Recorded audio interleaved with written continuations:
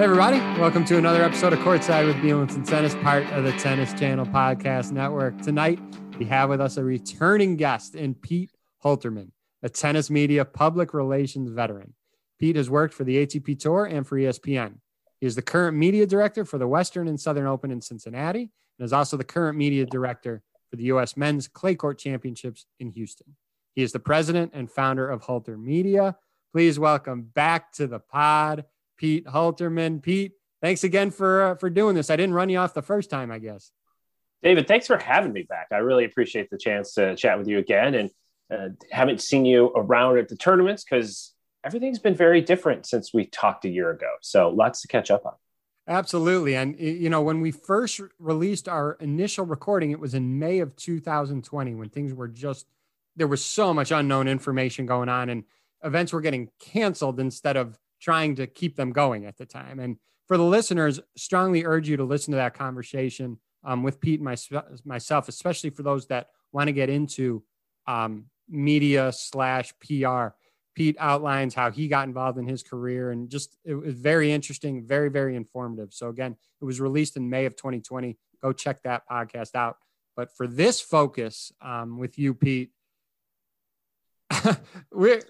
it's been crazy since we first talked. And I want to talk about, in May, we didn't know what was going on. The US Open was hanging by a thread. They didn't know Cincinnati was going to be in the bubble with the US Open. Talk about how that all developed. And thankfully we did have a successful Cincinnati and US Open. Yeah. And I think when we spoke last spring and this came out in May, I don't even think that I had registered a thought that maybe we'd move the Western and Southern Open to New York. I don't even know that had even occurred to me at that point.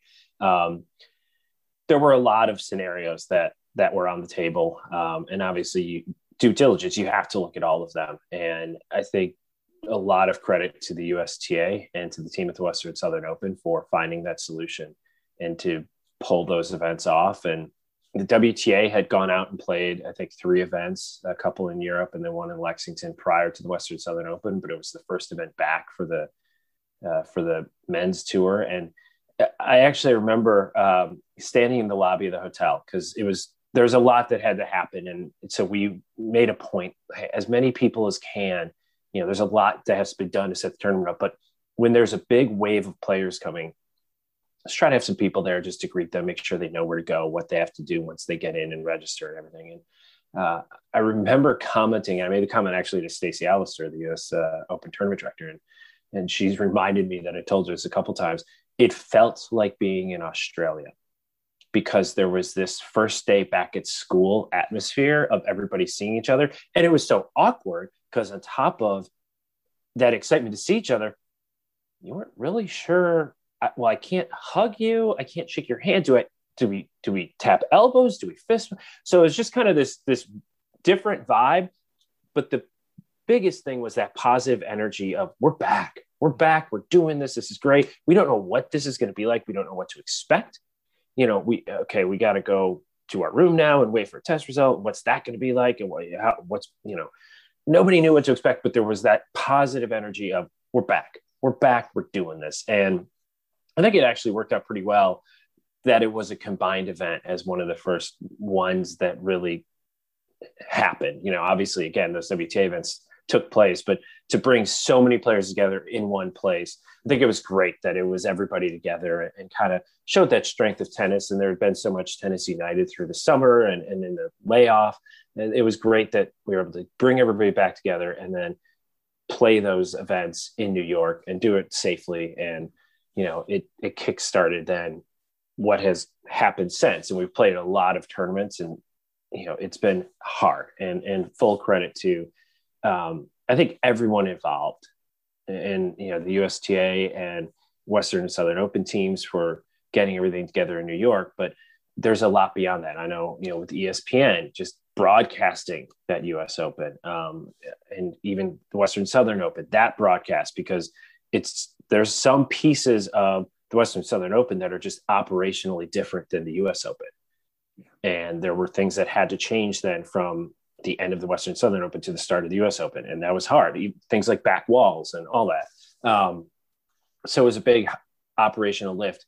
Every tournament since then as well, everybody's going through their own things, and the myriad of issues that come up that you have to try to figure out. And it's the local jurisdictions, and every government has different rules and regulations. And on top of that, you've got the fact that those are changing all the time. And I think the other thing is, and some of those, I mean, that's just like getting people into countries and everything. Like, it's just, everything's harder right now.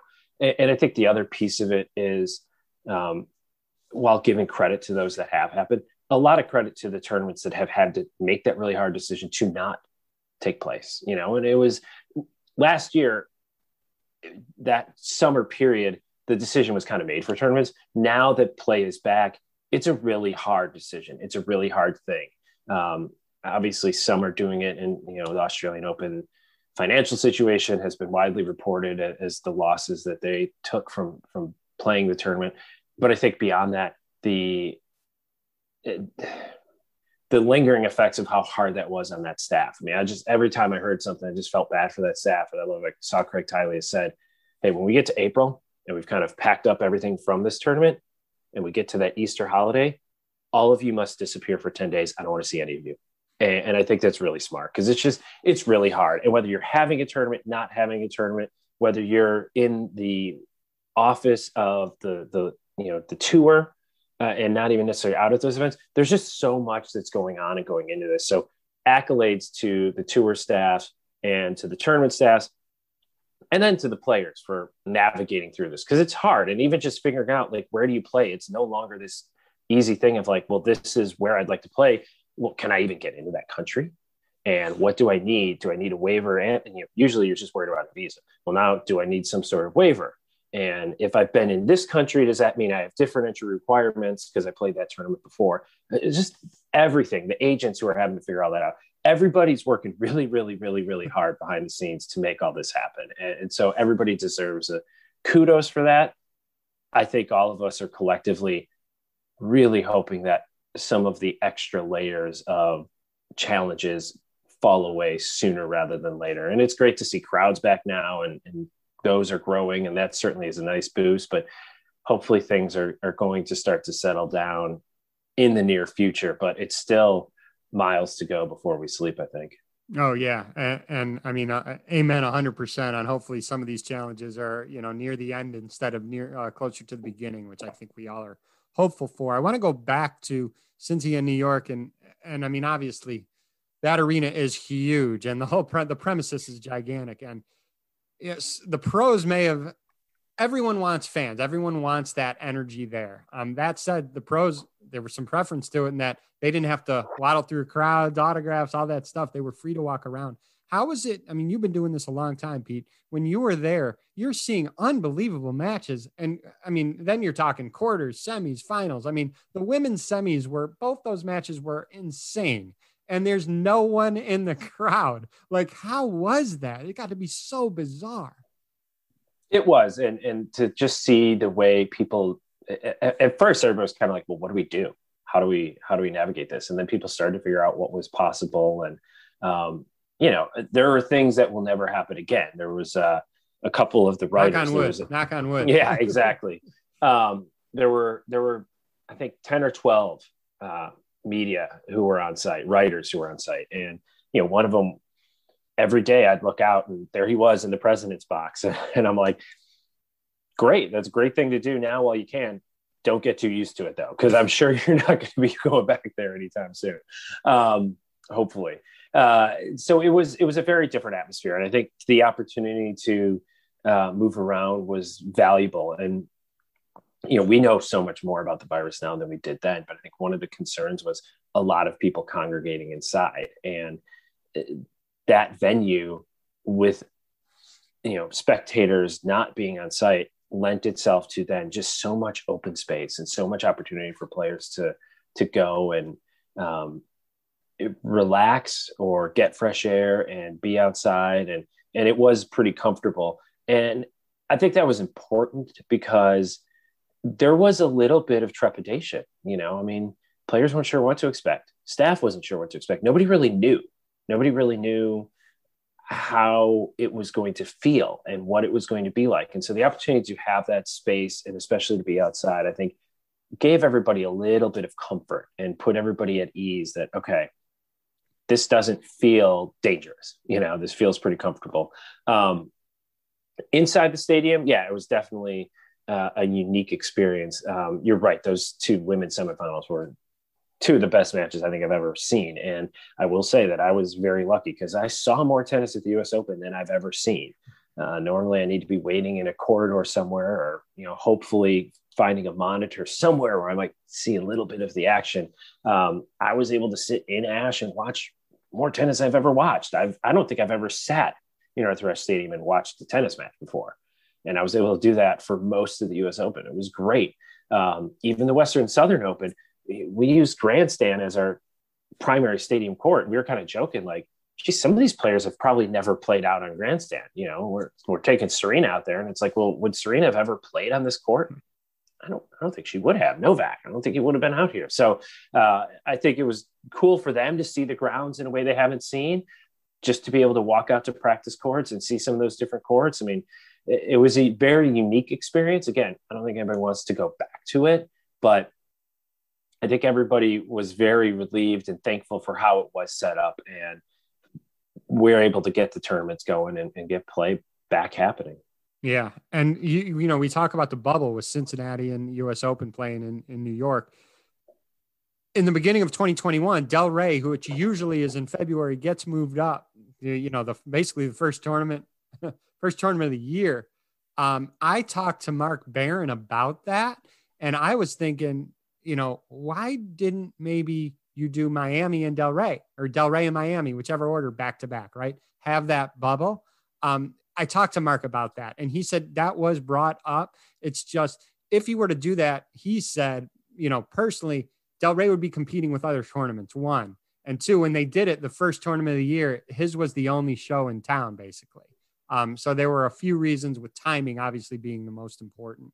But the bubble worked, and we'll see. I mean, Del Rey, again, you had small media presence. You had a lot of virtual media presence. Thank you for that. I participated in that, so thank you for that. But no, very small. I mean, Blair Henley, who does an amazing job in all her events, she was there in person. You have Del Rey. You have Australia. We saw your office at home. We had a reverse, reverse work schedule, school schedule between you and the family. What was that like? I mean, you were pulling the ESPN Bristol hours basically from your house while your wife and daughter are doing normal US hour things. Well, thankfully I have an office that's not in the house. So I was able to go and not disrupt them while I was working all night, and they were able to get good sleep. It was, I thought that picture was in your house. That was outside. No, that is an office that I rent here. Actually, my landlord is Mal Washington in that office. Wow. So, and we're in an office park, and next to me is a dentist office. And there were a couple mornings when the patients were arriving for their appointments, and we were still playing. And I was like, it's getting kind of late if they're coming in, because they open at 8 a.m. And I'm like, oh, we're playing past midnight now. So it was a challenge. I mean, it took a lot to kind of shift my schedule to do that and stay up all night. And as someone on Twitter, when I posted that photo, someone rightfully in the comments, kind of, I think playfully, but took a little bit of a jab of like, hey, you're like doing this for work. We do this all the time just because we're fans, and we still have to go work our regular jobs during the day. So yeah, fair point.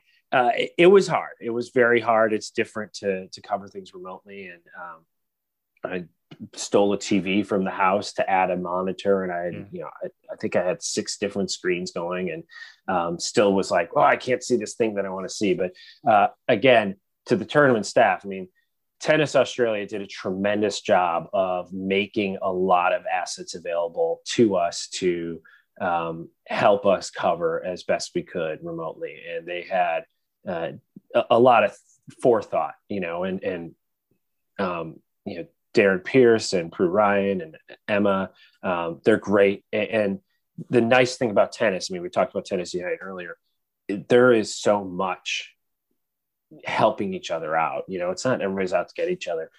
They talked to Chris Whitmire and Gene Daly and Brandon McIntyre at the USTA. They talked to me about what worked well with Cincy. I've been talking to Sam Henderson quite a bit as he's getting ready for Miami. There's a lot of information sharing that happens because this is different. And I felt like the Australian Open stuff worked better than the US Open stuff, and the US Open stuff worked a little bit better than the Western Southern Open. Right. Everybody's kind of building on these learnings. Exactly. Yeah. And I felt like Delray was better than what I had done in Cincinnati. So you kind of figure things out as you go and make the little tweaks. But it was a challenging couple of weeks. And the nice thing was that little window after school before play began, I usually had a couple hours where I could see the family, check in, and then get back to work. So it was a tough couple of weeks. I'd much rather have been in Australia, but I was also thankful that I was not in Bristol, Connecticut, because I think they got like 18 inches of snow over the course of the 2 weeks. So it was nice to avoid that. As much as my Wisconsin roots would have enjoyed it, I'm good with not having to deal with it all the time. I don't blame you. I don't blame you at all. Unfortunately, for the second year in a row, Indian Wells was postponed. They still haven't canceled it yet. So it's postponed right now. Hopefully they can do that later in the year. Miami's coming up. Again, it's just going to be different. There are going to be some fans there. The prize money is way down. Any thoughts on what's coming up in Miami?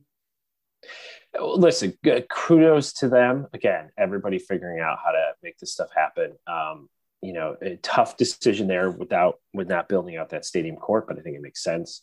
Because the way they build out that court, I mean, it's amazing. And if you get the chance in 22 to get down there and see the way they configure that stadium within the football stadium, it's pretty incredible to see.